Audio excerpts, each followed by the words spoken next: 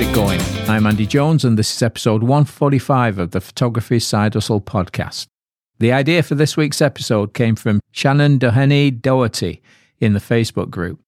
One of her suggestions was, among many, what gear do you need besides camera, computer, and reflector? I decided to go with it, but I'm not missing out camera, computer, and reflector. I'm going to do everything. And halfway through writing this, I decided that I was going to organise my podcast room, photography storage room, which actually is my spare bedroom. And I was going through some old equipment that I hadn't used in years. And I still have 2 Canon 30D bodies that have been sitting there for 8 or 9 years, something like that. And I was meant to trade them in when I moved up to 1D Mark IV bodies. Well, the reason I didn't trade them in was that they offered me peanuts for them. Now, I understand they have to make a profit, but I think they offered less than $100 each back then, and it was really low. And right up to that point, I'd been using them to make money. In fact, a few days before I spoke with the guy, I did a session and made money. They worked great, and they never let me down, so I kept them. I checked the KEH website today, who specialise in used equipment, and they have some 30D bodies for sale, and the prices are ranging from $46 to $72. Yes, it's only an 8 megapixel camera, but they still capture the scene in front of you just like any other body. The output is slightly smaller, but back in 2006, photographers produced large prints and photo books just like they do today, using 8 and 10 megapixel cameras. Today's camera bodies are incredible. I have one. It is absolutely incredible. But do you need to spend thousands of dollars on one camera body when you can buy a 5-year-old body for hundreds of dollars? Okay, let's go through the list of things you need to get started making money as a photographer. So the number one is camera body. Now, obviously, you do need a camera body. Everybody needs one. If you don't have one, you're not going to be a photographer. But you also need a backup body, just in case anything goes wrong. If you're shooting a wedding, it's very important that you have a backup camera body. I can't imagine not having one and something goes wrong. Like, you can't just get in your car and drive away. It's criminal if you don't have a backup camera body in that situation. Anyway, 99% of the time, your camera will work great, but all electronics fail at some point. And if it happens to you, you need to be able to pull a second body out of your bag and continue working. Now, this is where buying used equipment really pays off. So instead of buying this year's model for $2,000, you can go out and you can buy 2 used bodies, a few years old, for the sum of $1,500 for the 2, or even less, depending on how far back you want to go. You don't need a Sony 61 megapixel camera. Anything around 20 megapixel will be fine. If money is tight, you can use anything you can afford. I think as long as it's 8 to 10 megapixels, you can get by and you can make money. And if you reinvest the money into better equipment, it is a good way to go. I know that today, if someone says, can you shoot this for X amount of money? I'm there. And if all I had was my 30D bodies, it's not a problem. It's just taking pictures. You just understand what you're working with and get on with it. My daughter's backup bodies, she has 2 backup bodies because she had 2 cameras before, are 60Ds. And they are 18 megapixel. And I wouldn't have a problem putting a pro lens on one of those and doing a shoot. They are really good. They're like 3 levels up above my 30Ds, because Canon do 10D, 20D, 30D, 40, 50, 60, 70, 80, and 90, I think they're up to now. But anyway, the 60Ds are 18 megapixel. And like I say, you put a professional lens on one of those, and they're incredible. Mackenzie used it mainly with a 50mm lens, and the pictures are crisp and clean.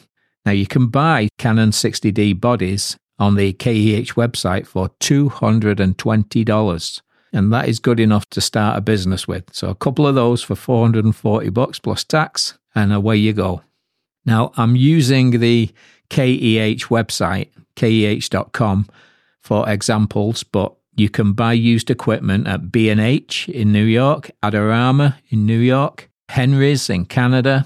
There's lots of dealers all over the place that offer used equipment. So check them out because you can save a lot of money. Okay, next is lenses. Now, this is where you need to buy better equipment, whether it's used or new. You can't cut corners buying hobbyist lenses and hoping to get professional results. It just doesn't work. Like I say, you don't need to buy new though. There are lots of deals to be had buying used lenses.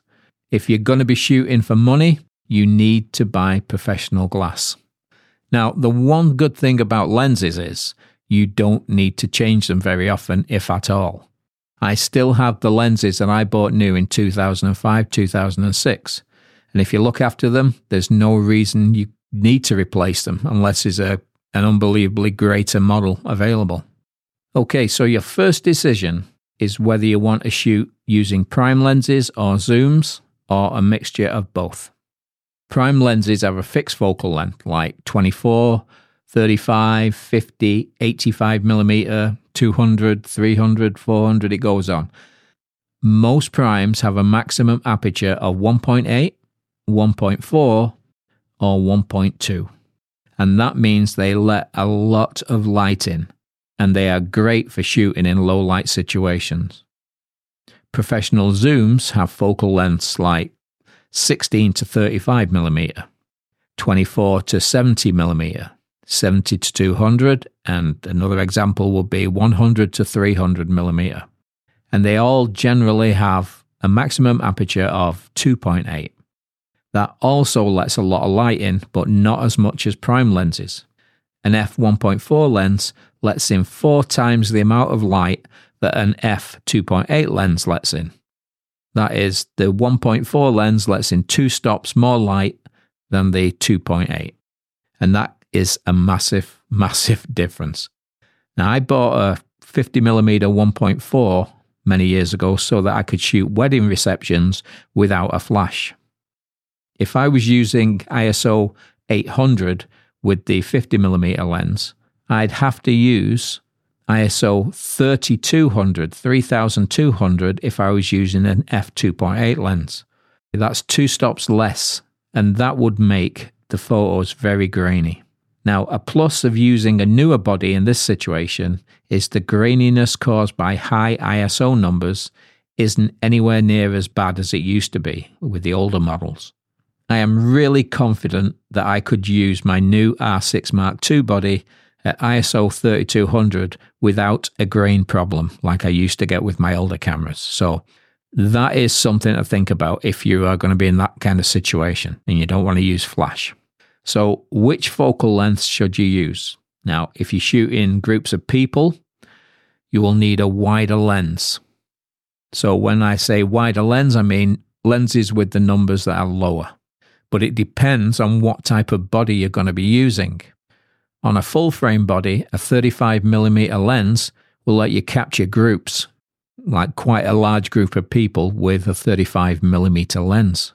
An APS-C crop body, like my old 30Ds, Mackenzie 60Ds, and Nikon 3600 or 3200, whatever they are, those are cropped bodies. They're APS-C sensors in them.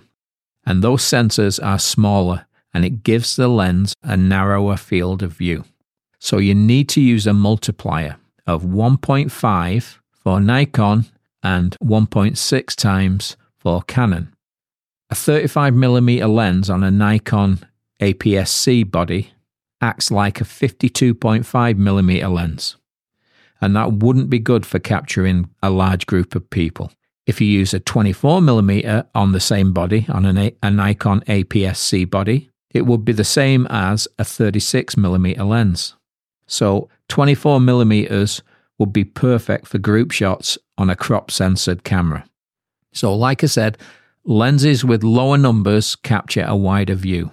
Higher numbers are used for bringing subjects closer and fill the frame, like a 200 or a 300, or people that shoot birds, probably a 600mm lens or an 800mm lens.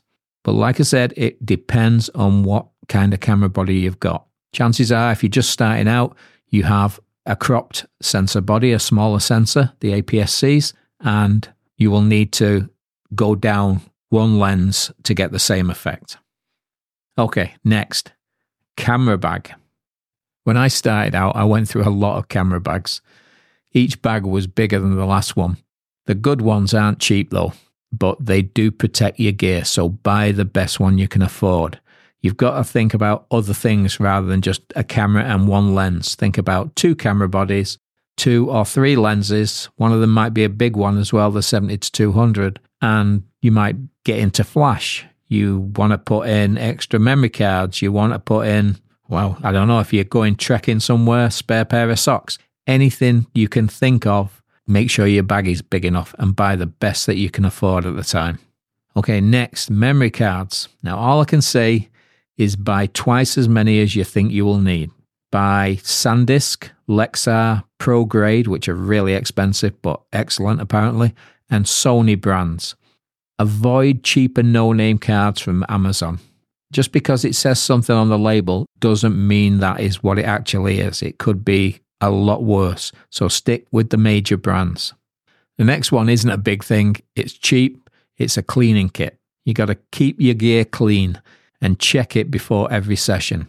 Cleaning kits, like I say, they are so inexpensive, and you don't want to work with a dirty lens. It can ruin a shoot. The next one is pretty obvious, a computer. Now, an average computer will be fine when you're starting out. It might take more time to edit, just for the time it takes to render the images. So just add this to the list of things that you need to upgrade at a later date. The more work you do, the more money you get in, and then you'll be able to upgrade it. But like I say, any average computer should be good to start with. Next, we've got software. There are lots of free editing programs available. There's more and more every year. But if you want to compete as a photographer, I strongly recommend you get a subscription to Adobe Lightroom and Photoshop. I think they call it the photographer's plan. You've got to remember that editing is 50% of your workload. A properly edited photo is easier to sell. If your edit is no good, people just, it turns them off. You're not going to sell much, and your portfolio is not going to look too good if they're not properly edited. Next one is external hard drives. You've got to back up your work. It is so important. You're dealing with customers' memories and you don't want to lose them. So get 1 or 2 external hard drives, back up your work, and then when your computer dies one day, you can go right back to work and you've not lost anything. All right, the next one isn't something you can put in your bag or on your desk. Well, I guess it is on your desk. It's online. It's a website. All professional photographers need a website to show the portfolio and take bookings and just make contact with the world. You got to show everyone how professional and trustworthy you are, and that is what a website is for. You've got to address people's problems so that they feel comfortable with you and they can see your work, and if it's good quality, they're going to book you. Now, the next one, related to your website, and every business needs one, is a mailing list. You need to collect visitors' email addresses and contact them with your offers. It's the easiest way to sell your services and get bookings. You can light a fire under people, giving them time limits. If you book before a certain time this week, you get X amount off, or I'm only taking bookings till Friday. You will convince people that they should book you. So you need a mailing list. It is crucial. Now, the next ones are put down as extras. The first one is a flash. Like obviously when you're starting out, you learn how to use your camera. Flash can be a little bit scary, and it was for me. And I didn't understand why once I got a flash and I started looking into using it, because it was so easy. And shooting with flash is going to solve a lot of problems you might have when shooting outdoors. And it makes shooting indoors super easy. Like I say, they're easy to use, and you can be up and running in no time at all with them. It just changes the quality of your photos totally. It's amazing. So I suggest you get a flash. I'm not saying straight away, but think about it as something you're going to do in the next few months. Next one is a tripod or a monopod. If you shoot in sports with a big lens, then you've got to have a monopod because they just make life so much easier. For landscape photographers, if you're getting into that, you need a tripod. It's a big piece of your equipment in landscape photography. I imagine nearly every picture would be taken on a tripod. So if you're going down that lane, you need one. Next one is filters. Now, filters are being used less and less these days due to what you can do in editing. And again, it's landscape photographers who use them the most. Although, I will say, I think every photographer should have a circular polarizer. It just cuts down glare on sunny days. It brings colors out that weren't there before because of the sun. Yeah, a circular polarizer, but you've got to get one that fits the lens that you're using. Now, I'm okay. The two lenses that I use the circular polarizer on are the same size diameter. So you might have to get one or two of them to fit different lenses. Now, the last one in the extras is a reflector. Now, they're great for reflecting light or even flash onto the subject's face to remove shadows. Right, those are the things I think you need to get started. I think I covered everything. Before I go, I want to mention something that has absolutely shocked me this week. And it's like mouth was open, my jaw dropped when I was watching it. And it is a video by Marcus Brownlee, who's a really smart kid. He's got a YouTube channel with millions of people watching him. And he did a video called AI-Generated Videos Just Change Forever. Now, a year ago, there was some videos put out by a company, and they had an AI put together some video examples of Will Smith, the actor, the slapping guy, eating pasta. And it was like a weird caricature of him, and it didn't look like a human being. It just looked like a caricature. It was very odd, but it's what an AI put together. Well, this AI that Marcus was talking about is called Sora, S-O-R-A, and it's owned and operated by OpenAI. These are the same people that brought us ChatGPT. Now, if you go on their site, there's a link in the video. It'll take you to their site. Just you got to watch this video, because there's a video of a lady walking down the street in Japan, and there's reflections it's been raining, and there's reflections, and it is 95% perfect. I would say 95%, maybe a little bit more. Some of the things are a little off, like the stutter in the feet at one point, but initially you look at it and you just think, oh, yeah, that's real. No, it was an AI generated it. There's another one of an older guy there, and that just looked like you would have thought it was a real person. It is so scary, because Sora, this AI, is the same as ChatGPT, meaning that when it comes out, you will be able to put a prompt in. You can type a sentence and saying, I want a guy with a blue hat running down the beach being chased by sea lions. And the more detail you give it, the more accurate it'll be, and it will give you a video of exactly what you want. Which, when you think about that, it's going to get a little scary, especially in a year like this with the American election. Anyone who makes videos for commercial use should be worried. There's a couple of people I know in the Facebook group that are trying to get into doing these types of videos, like B-roll video, where shooting downtown Chicago or shooting drone footage, of a lighthouse coming in over the ocean, that kind of thing. They're going to be out of work. They're not going to be able to sell anything, because the people at the moment that are buying these types of videos will be able to just go to Sora, type in what they want, and download it. And I'm really worried about what's going to happen with photography. People are going to take snaps with the phone, upload it, and it'll make a full portrait for them. Who knows? We don't know yet. But yeah, a little bit scary to watch this thing. It's so accurate. Anyway, I'll stop my rant now, because it really disturbed me a little bit just thinking about it. Check it out. I'll put a link in the show notes, and I'll put it over on the website over at photographysidehustle.com/145. And while you're there, you can support the show and buy me a coffee.